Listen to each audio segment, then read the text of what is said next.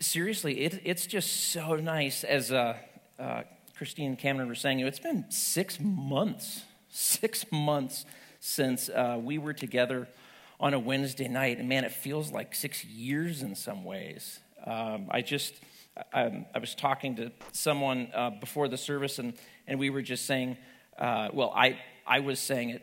I think they already knew it, but I said, I realize how important being together with people is only once I don't have it, right? It's like once you don't have it and then you come back and you have it again, you just go, oh, that's why God thought this was important, right? That's why God tells us to, don't stop meeting together as some are in the habit of doing, not just to check things off your list, but because he's saying, you need this.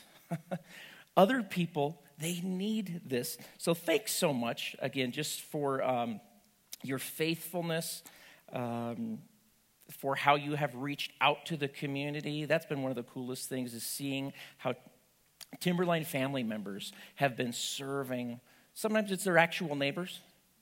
Sometimes it's people that they don't know at all, but they put a flower pot together and they bring it to them. And just all these cool ways that people are serving one another during this time.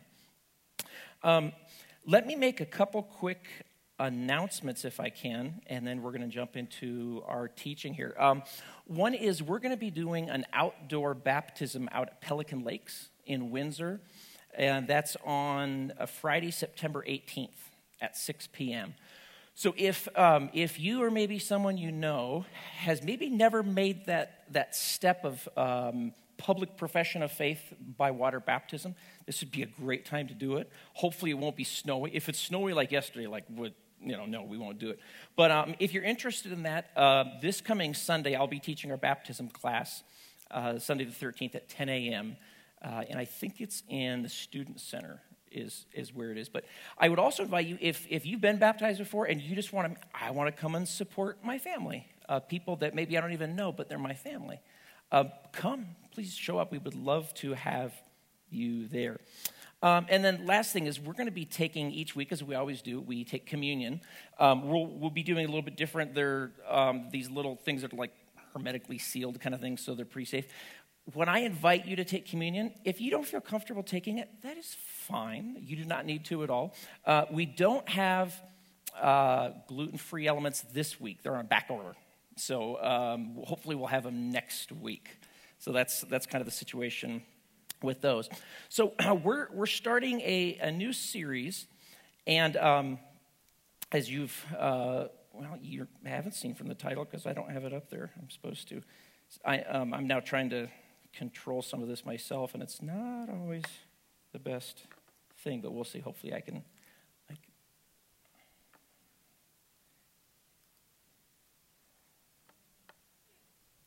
Oh, there it is. Look at that. I'm good.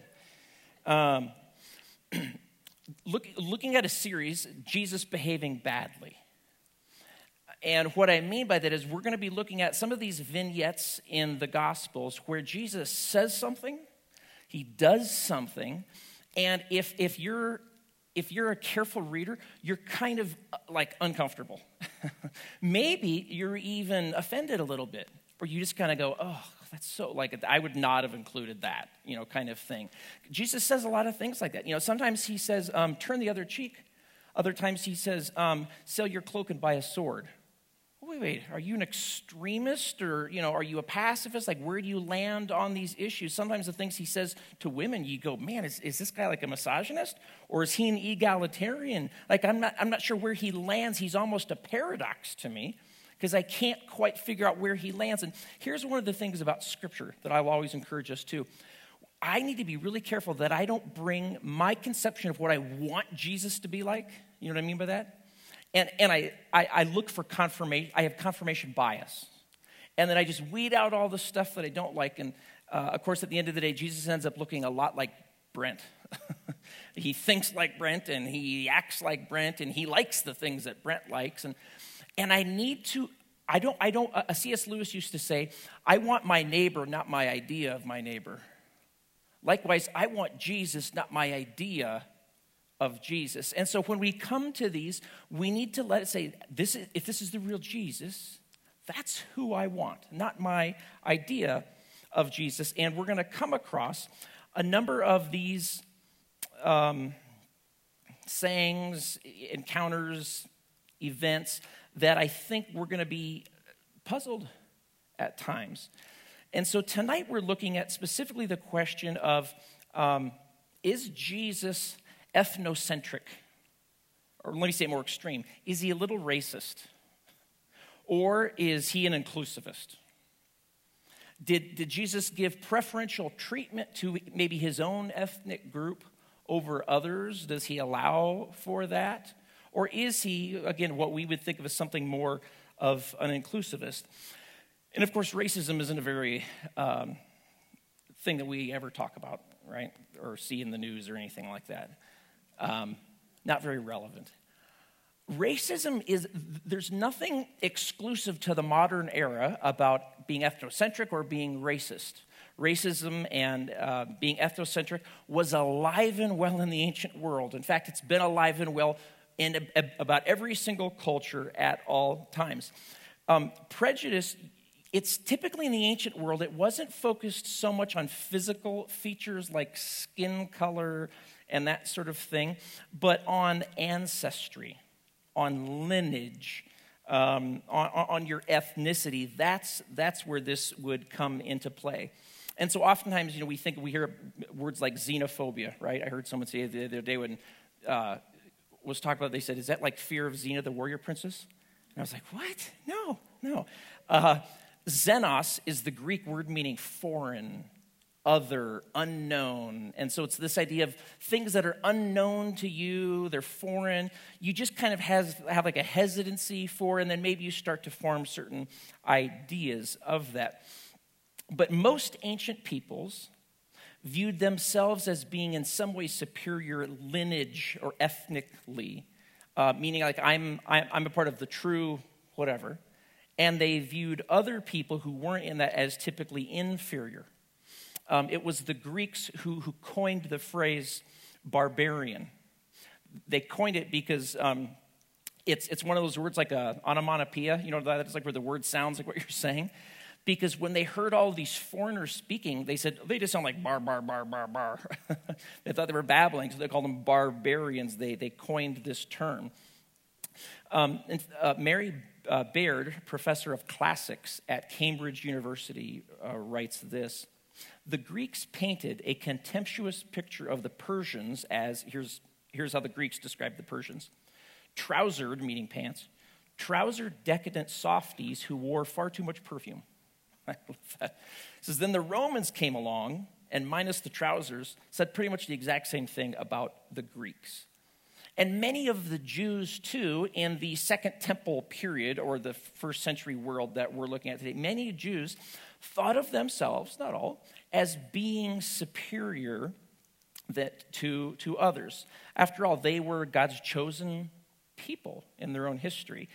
And so, hatred for kind of the uncommon or the unknown was really, really typical. There's a book called Sirach. Sirach is like a 2nd century BC, so intertestamental or Second Temple era Jewish writing. And in the book, the high priest Simon, he announces a blessing over his nation, Israel, and then curses over the ones that were around them, bordering them, and it goes like this. 2 nations my soul detests. The third is not even a people. Those who live in Seir and the Philistines, and the foolish people that live in Shechem. That's Sirach 50. The people from Seir were the Edomites. These are the descendants of Esau, Jacob's brother. The Philistines were the sea people, like just to the west of them. And the Samaritans were the people that he meant by it. They're not even a people. They're not even a people. I don't even think of them as people in this way. So the question is, was Jesus just a part of his culture? That's a good question.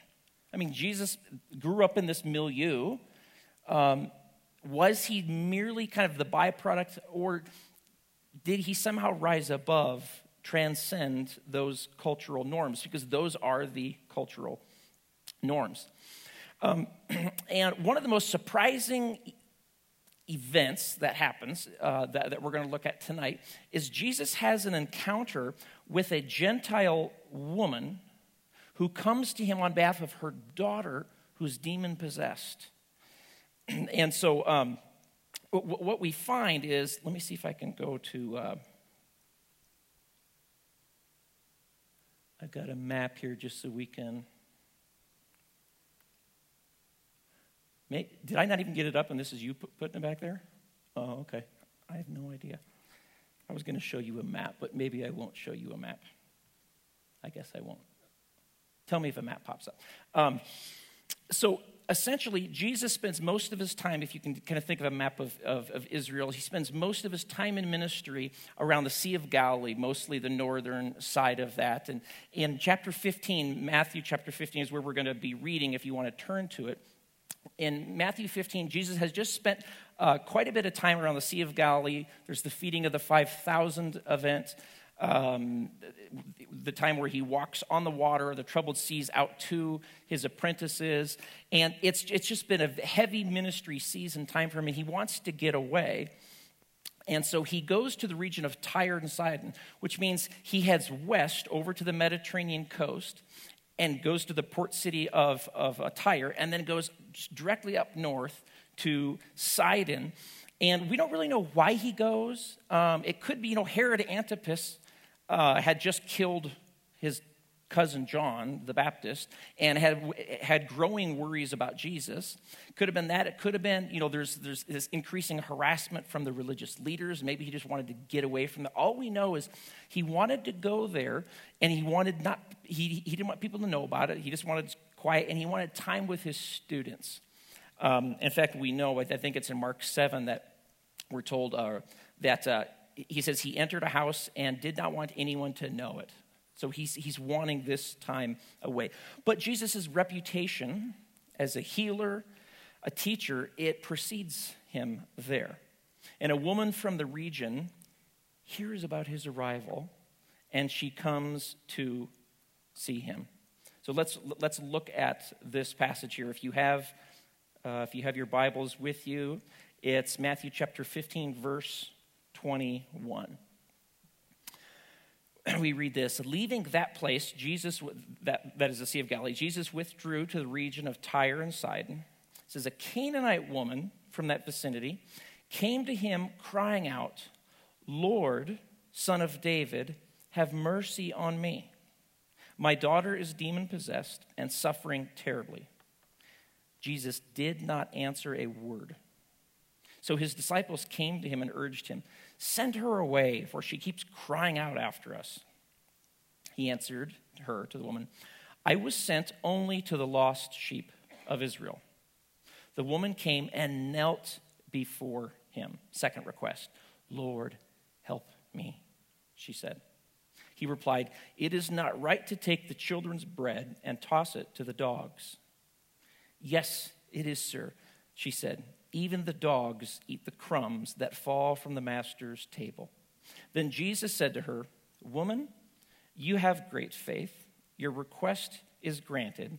And her daughter was healed, we're told, at that very moment. Do you get it?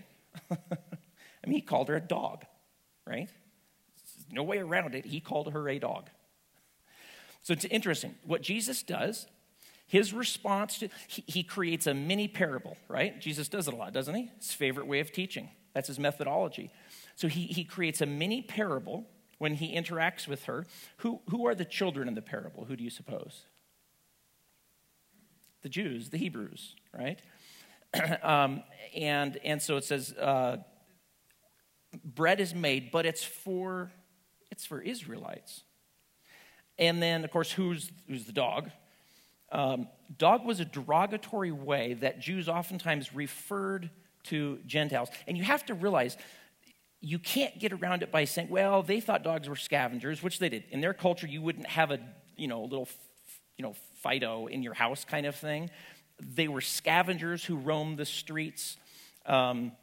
So that's not the way that they looked at animals. And some commentators, it's always interesting to me, many commentators in this passage, they will point out, which is true, well, there are two words for dog. One is like, filthy scavenger, and the other is like little puppy kind of thing. Not quite little puppy, just little dog. And they say, well, Jesus used the little dog word. And, we have phrases like that, like, man, you're a real bulldog. You really go after things. Or, oh, he had just such puppy eyes. Kind of trying to, get Jesus out of this kind of thing. This is an insult any way you look at it, okay? It might be a little bit less because he didn't use that word. It won't do to try to get Jesus out of this. And so, he's saying that. I mean, he's saying this, and, it kind of sounds like, did you guys ever watch Seinfeld? Remember the soup Nazi? Like, no soup for you. He's like, no bread for you. I mean, he's just, no, it's not for you. And so what's so interesting is, so she agrees with Jesus' point about the bread. Yeah, it's baked for children. But then responds, well, even the dogs, though, and it's little dog and little crumb, they kind of sound like. She said, yes, but even the little dogs get the little crumbs that fall from the table. So she accepts this derogatory epithet, dog, and then she asks for the rights of a dog. Dogs at least get fed a little. Could I just get a little? So here's our question is, this is concerning. The beginning of chapter 15, literally right before this story, Jesus just taught this. He said, it's not what goes into your mouth that makes you unclean. It's what comes out of your mouth that makes you unclean. And so here's the question is, well, if that's true, did something ethnocentric, racist, just come out of Jesus' mouth? If so, we have a problem. He is not the Jesus that Christians worship as the unblemished Lamb of God who is without sin. Do you get it? I mean, this is sort of the tension and sort of the problem here. Now, there are two very unique things about this passage that I think the author doesn't want us to miss. The first one is, this is utterly unique in that it is the only time in the Gospels that Jesus loses a debate. Isn't that interesting?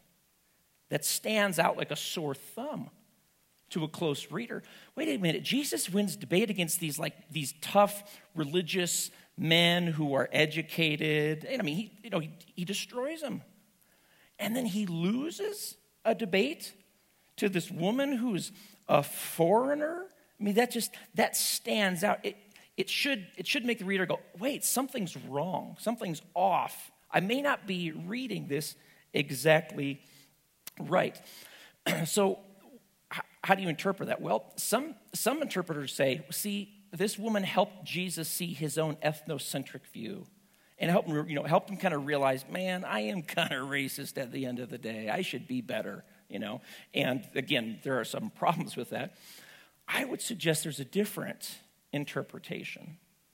If you know anything about how Jesus interacts with people, he's always leading the conversation, isn't he?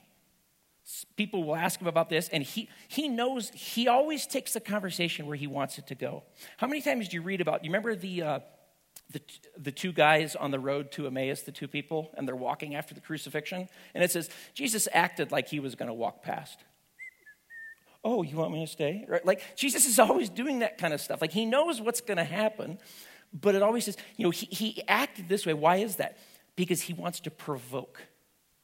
He wants to do something that will provoke something out of you that needs to be drawn out. And he's brilliant that way. He's utterly brilliant. There's a second problem, though, or an oddity about this text that should make the careful reader go, something more is going on here than I was first aware of. And that is this. Number two, he says, if you remember, I was sent only to the children of Israel. You know what's wrong with that? That's false. That's not a true statement. He's saying something. Well, then we have to see, because later, that's not ever said. It's said that the Messiah is sent first to the nation of Israel, then to the Gentiles. So here's the question. Whose teaching is this? Why is it in Jesus' mouth? Do you see what he might be doing here? Any teachers in the room? Or if you've been a teacher? Okay. I used to be a teacher for a few years before I was on staff here. And many, many times in the classroom, what does a good teacher do? They don't just dispense the information, here's what you should believe. At least a good teacher doesn't do that.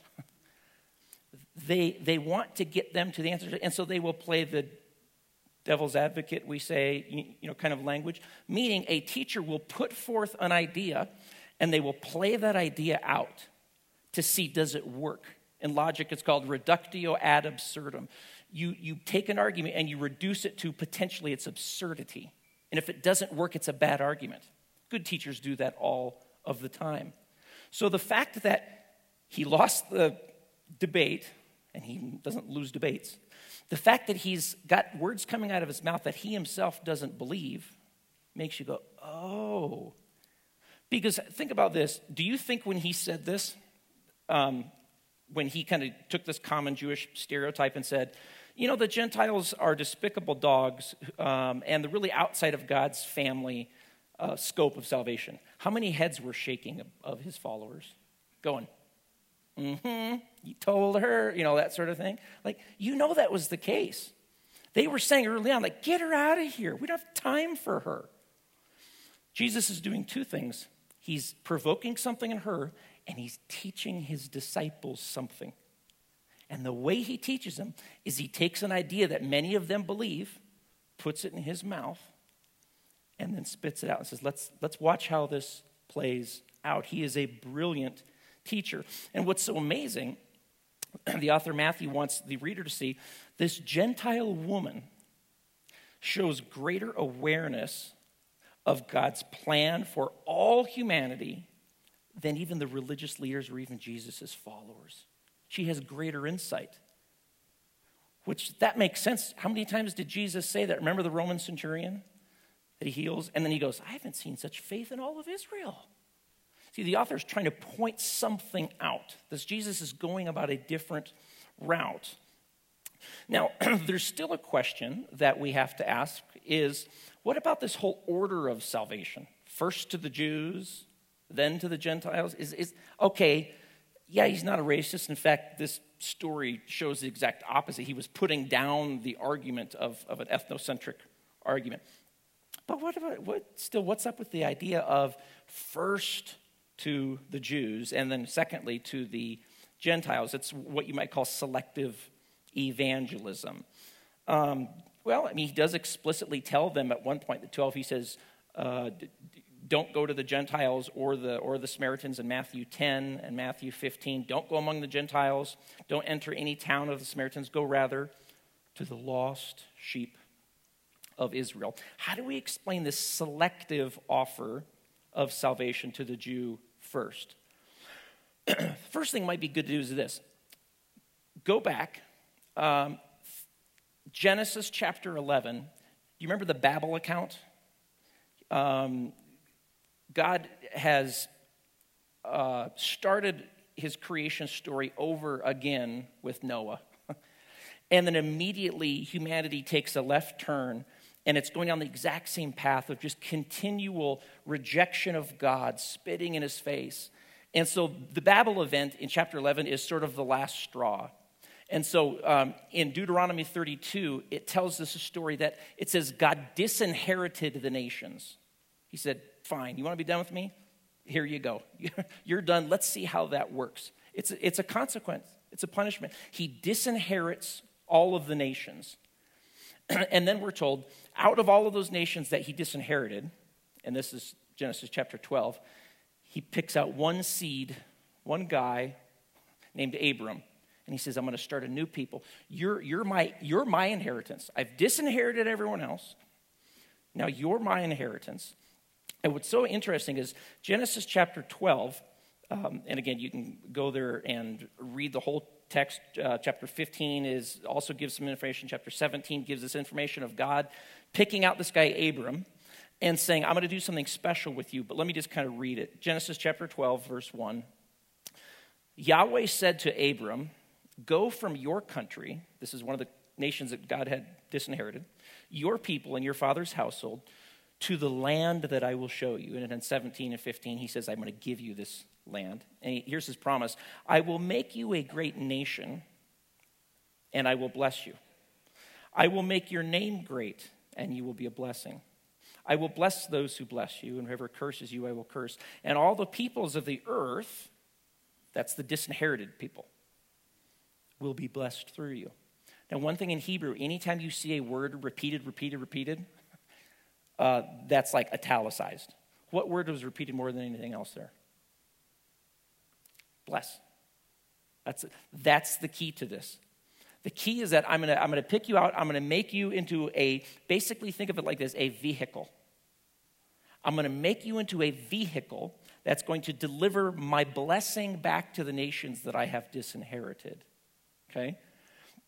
So, when we think about that start right there, then the question becomes, well, what were they supposed to be like, this people?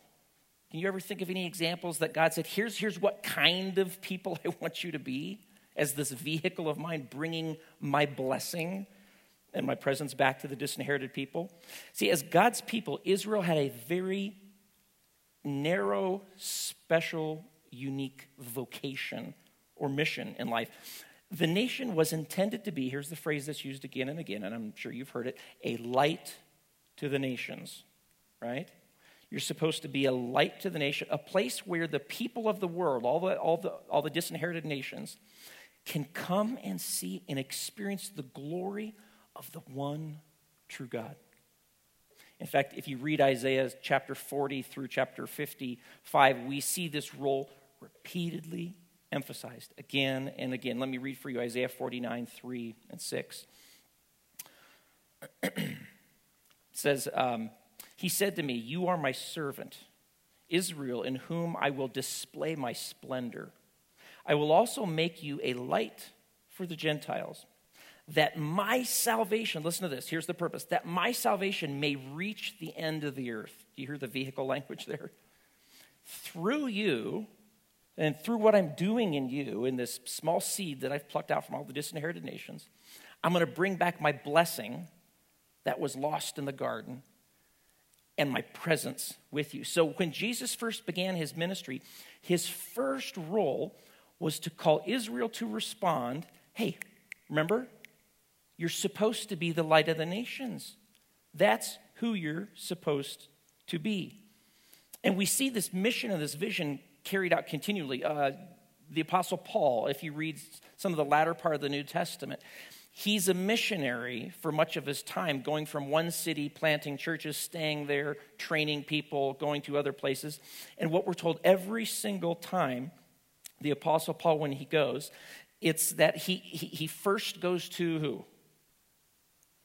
He goes to the synagogue. He goes to the Jewish community. And he says he brings a message there first. So, usually, small number of people respond. Some respond. Eventually, the larger portion seem to reject it. And then he always says, now I will turn to the Gentiles. And he doesn't mean like I'm done with you. He does it every single city. Every single city he goes in, he says there's an order to God's salvation. The order is first to the Jews, and then secondly to the Gentiles. So there's this pattern to it, but the idea is this is their Messiah that came through the vehicle of the Hebrew people. And so bringing it first to them, because they were intended to be that. They were intended to be there, is the idea. But we do see in Jesus a radical inclusion of people outside of the pale of what was considered acceptable. I mentioned earlier the Roman centurion in Matthew 8 and Luke 7. And if you remember his commendation to him, because he says, hey, would you please come and heal someone? Jesus comes with him. Well, the centurion knows he's Jewish. He can't enter my home. Like, that's unclean. It's not even going to work out. So he just goes, you know what? Just say the word. I'm a commander. I know what words do as a commander. Basically recognizing you're the commander of the universe. And Jesus goes, wow, you get what most of my people don't even get. That is absolutely amazing. And he commends him on that.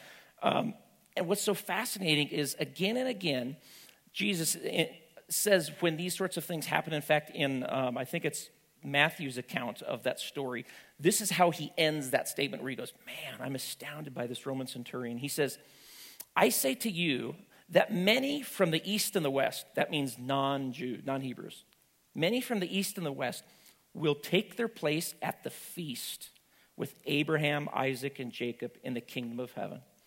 But subjects in the kingdom, that's his own people, will be thrown outside into the darkness where there will be weeping and gnashing of teeth. That's pretty phenomenal. He says there are going to be unclean people, in our mind, unclean people, who will feast at the messianic banquet with the patriarchs of the faith. Jesus has a radical inclusivity. Remember the parable of the Good Samaritan? We've heard this one many, many times, I'm sure. And of course, it's not shocking to our ears that you would put those two words, good and Samaritan, even in the same sentence.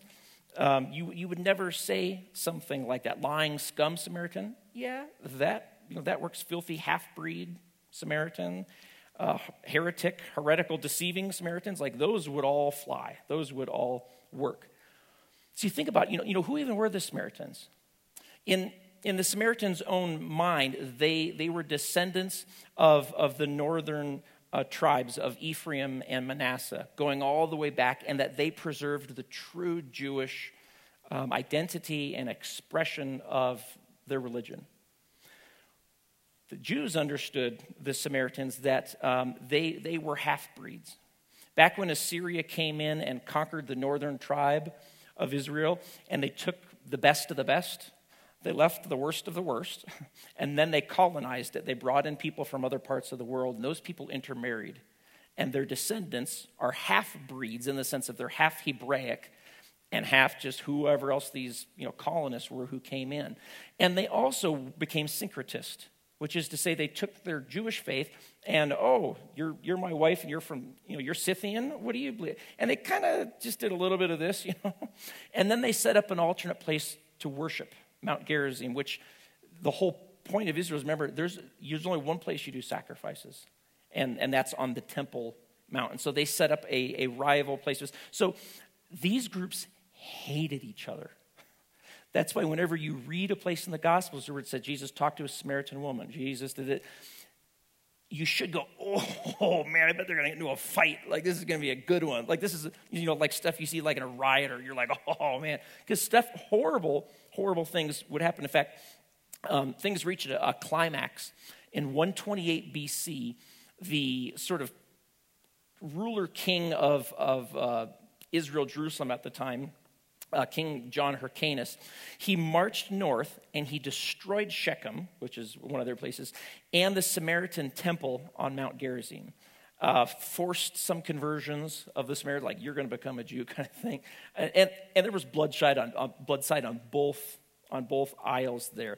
But these people loathed one another, absolutely loathed one another. So that's why when Jesus tells the parable of the Good Samaritan to the question, who's my neighbor? And then, of course, the story. And at the end, then when he even asks his hearers, he goes, so who was the neighbor? The guy can't even bring himself to say Samaritan. He just said the guy that showed mercy. He still can't even say it. They're so disgusting and awful people in their minds. And see, the inclusive vision of the kingdom, it's so different. Jesus tells a parable about 10 lepers.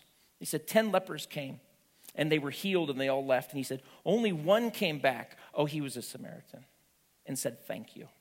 He was the grateful one. Jesus stepped out of his ethnocentric culture and did things and said things that were just ludicrous, that were so crazy. He had this radically inclusive vision for what the kingdom of God is supposed to be like. In fact, the one time he got really chapped, remember when he turned over tables in the temple? Where were those tables set up? It was the court of the Gentiles. And he said, he's so mad because he's saying, this is supposed to be their place of prayer, to meet God. And you're making it a marketplace. You're putting barriers. You're supposed to be the light of, like, to the nations? And you're putting up all of these barriers so they can't see the light. So Jesus seemed to be passionate about this idea. You think about some of the last words in the Gospel of Matthew. You know the Great Commission? Remember that? Jesus says he's got his little ragtag followers. Some of them believes, and some of them are still doubting. This is after the resurrection. And he says, all authority in heaven and on earth has been given to me. He says, therefore go and make disciples. Remember he said of who? Of all nations. The word in Greek there is ethnos, ethnic. Is this an ethnocentric gospel? Oh no. This is a radically, almost uncomfortably inclusive gospel. The very last book of the New Testament, Revelation. Listen to how John, the author, he says this is the vision that God gives him about like the final, what it's going to look like when everything's fixed. And he says this. After this is Revelation 7, 9, and 10. After this I looked, and therefore before me was a great multitude that no one could count. Listen to how he describes them. From every nation, every tribe, every people, every language, standing before the throne and before the Lamb. And they were wearing white robes and were holding palm branches in their hands. And they cried out in a loud voice, salvation belongs to our God who sits on the throne and to the Lamb. The final eschaton, the final picture is a picture of this multi-diversity of language and culture. And it's this beautiful, beautiful picture. Paul the Apostle in Colossians 3, 9 through 11, excuse me. It's not 39 chapters in Colossians, that'd be a long book.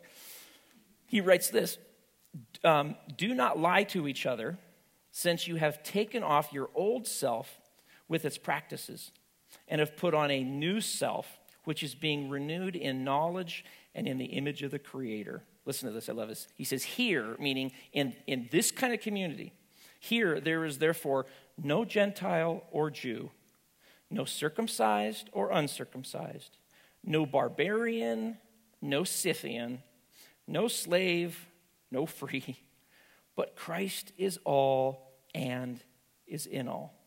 And then this very similar way, Galatians 3:26. So in Christ Jesus, you are all children of God through faith, not your ethnicity, through your faith. For all of you were baptized into Christ, have been you've clothed yourselves with Christ. There is neither Jew nor Greek, neither slave nor free. He's kind of repeating himself here. Neither male nor female, for you all one in Christ.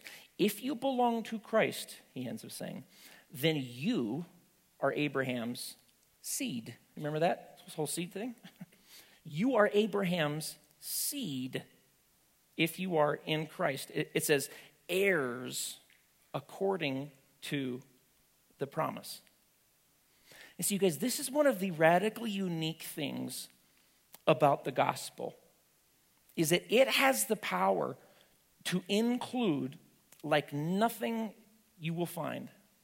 There are some very, I would say, dangerous ideas in our world today that basically there are things like cultural Marxism. I'm sure you've maybe heard that term before. Critical theory, Marxist, Leninist, all these sorts of things. There are these ideas, or actually worldviews is what they are. And they say, this is what they tell you. The most important thing about you is either your race, your gender, or your identity of some kind. That is the most important thing about who you are. And then they will tell you, and people who aren't in the group that you're in, whatever that is, the people who aren't in that group, those are the people who have been oppressing you. Those people are taking advantage of you. Those people hate you. Those people don't want you to succeed. And then they say, you should feel slighted by that. You should feel resentment. You should feel grieved and have a grievance toward those people. And then the end game for these ideas and worldviews is, in fact, the whole system is so wrong, we just need to bring it all down. That's a Marxist-Leninist worldview. It has destroyed millions of lives, and it can get its way into different ideas. I remember, 25 years ago, right before I went to college, I went to a 2-week worldview camp at Summit Ministries down in Manitou Springs. I don't know if any of you have heard of Summit Ministries. And they bring in just some of the best speakers, college speakers, and that sort of thing. It's geared for late high school, early college students. And it's talking about worldviews, about cultural issues. And it's primarily focused on students who are going to be going into a college campus, which can oftentimes be hostile to their faith. And there's a danger of going into a place and having not been exposed to those ideas, being just indoctrinated or not having the ability to really sift through the ideas that will be approaching them. And I remember this is 25 years ago, and I remember sitting there, and we had a whole section, it was, I don't know how much time we spent it, on Leninist Marxist worldview. And this was remember the wall, the Berlin Wall fell in 89, and no more USSR, and I was kind of like, oh, this is so come on, that's dead, that's not around or anything. And it's so funny. And then recently, things start popping up, and all of a sudden I start going, wait a second, I know that worldview. That's Marxist-Leninism. Oh, that's critical theory. Oh, and what I realized is, and they said this back then, and I didn't believe them. They said ideas don't die, they go underground, and they will surface with new garb. And the reason I say this sort of thing is so dangerous, because there is nothing more dangerous than a movement or ideas which essentially want to divide us. Division is a horrible thing. The gospel's end is the exact opposite of that. So that's the defensive part. We do need to be prepared to deal with ideas. But let me tell you about the offensive part, which it's more enjoyable. The offensive part is that we shouldn't be just bystanders, watching TV, reading the news, getting angry, whatever, getting bothered by things. Instead, we're called to be ambassadors. We're called to, in a positive way, engage. Listen to Paul in 2 Corinthians 5:20.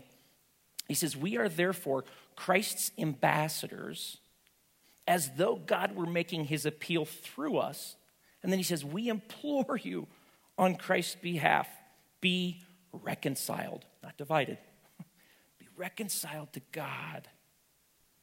And then by doing that, being reconciled to each other. And I'll close with this last verse right here. One of the ways, in fact, the way that Jesus says, the way that, remember the whole light of the world thing? What God's people are supposed to be? When Jesus said, let me distill that for you. John 13:35, he says, and see if you can finish the sentence for me. By this, everyone will know you're my student. How does he finish it? If you love one another. Oh, that's unity. That's our goal. That's our goal as ambassadors for Christ, is to say, God is making his appeal through me. And the way that people are going to know that guy's been with Jesus is, man, look how they love each other. Look how they care for one another. Look how they're not divided. Look how they're not merely angry at each other all the time. That's going to be, he says, that's the stamp. That's the proof. That's a Jesus person. Over these next couple minutes, we're going to take communion. We do this every week, and I mentioned earlier, don't feel compelled in any way to do that if you're comfortable doing it.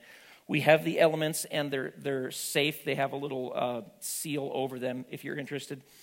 Here's what I would say about this, and as over these next couple minutes.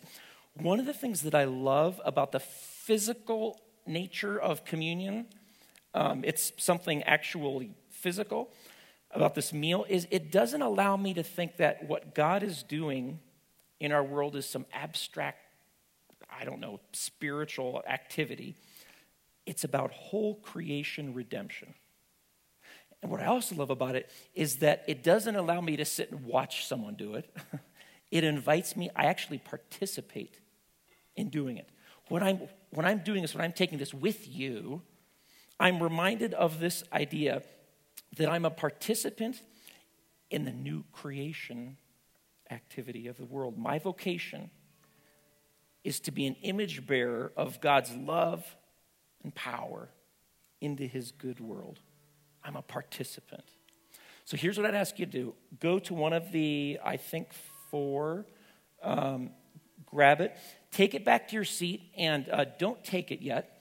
Take it back to your seat, and let's engage in worship for just these last 4 minutes, and then we'll all take it together, okay?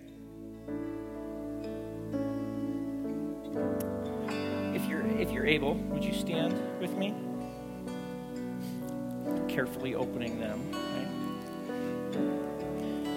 Right? 2 things that we do every time we take communion, Jesus said. He said, you remember and you proclaim. You remember and you proclaim. What is it that we're remembering and proclaiming? Jesus has died. Jesus has risen. Jesus will come again.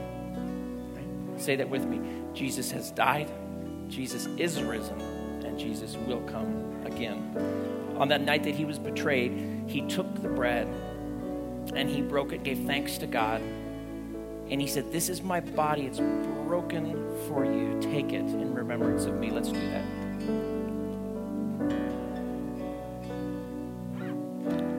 In the same way, we're told, after the meal, the very last cup, passed it around, everyone drank.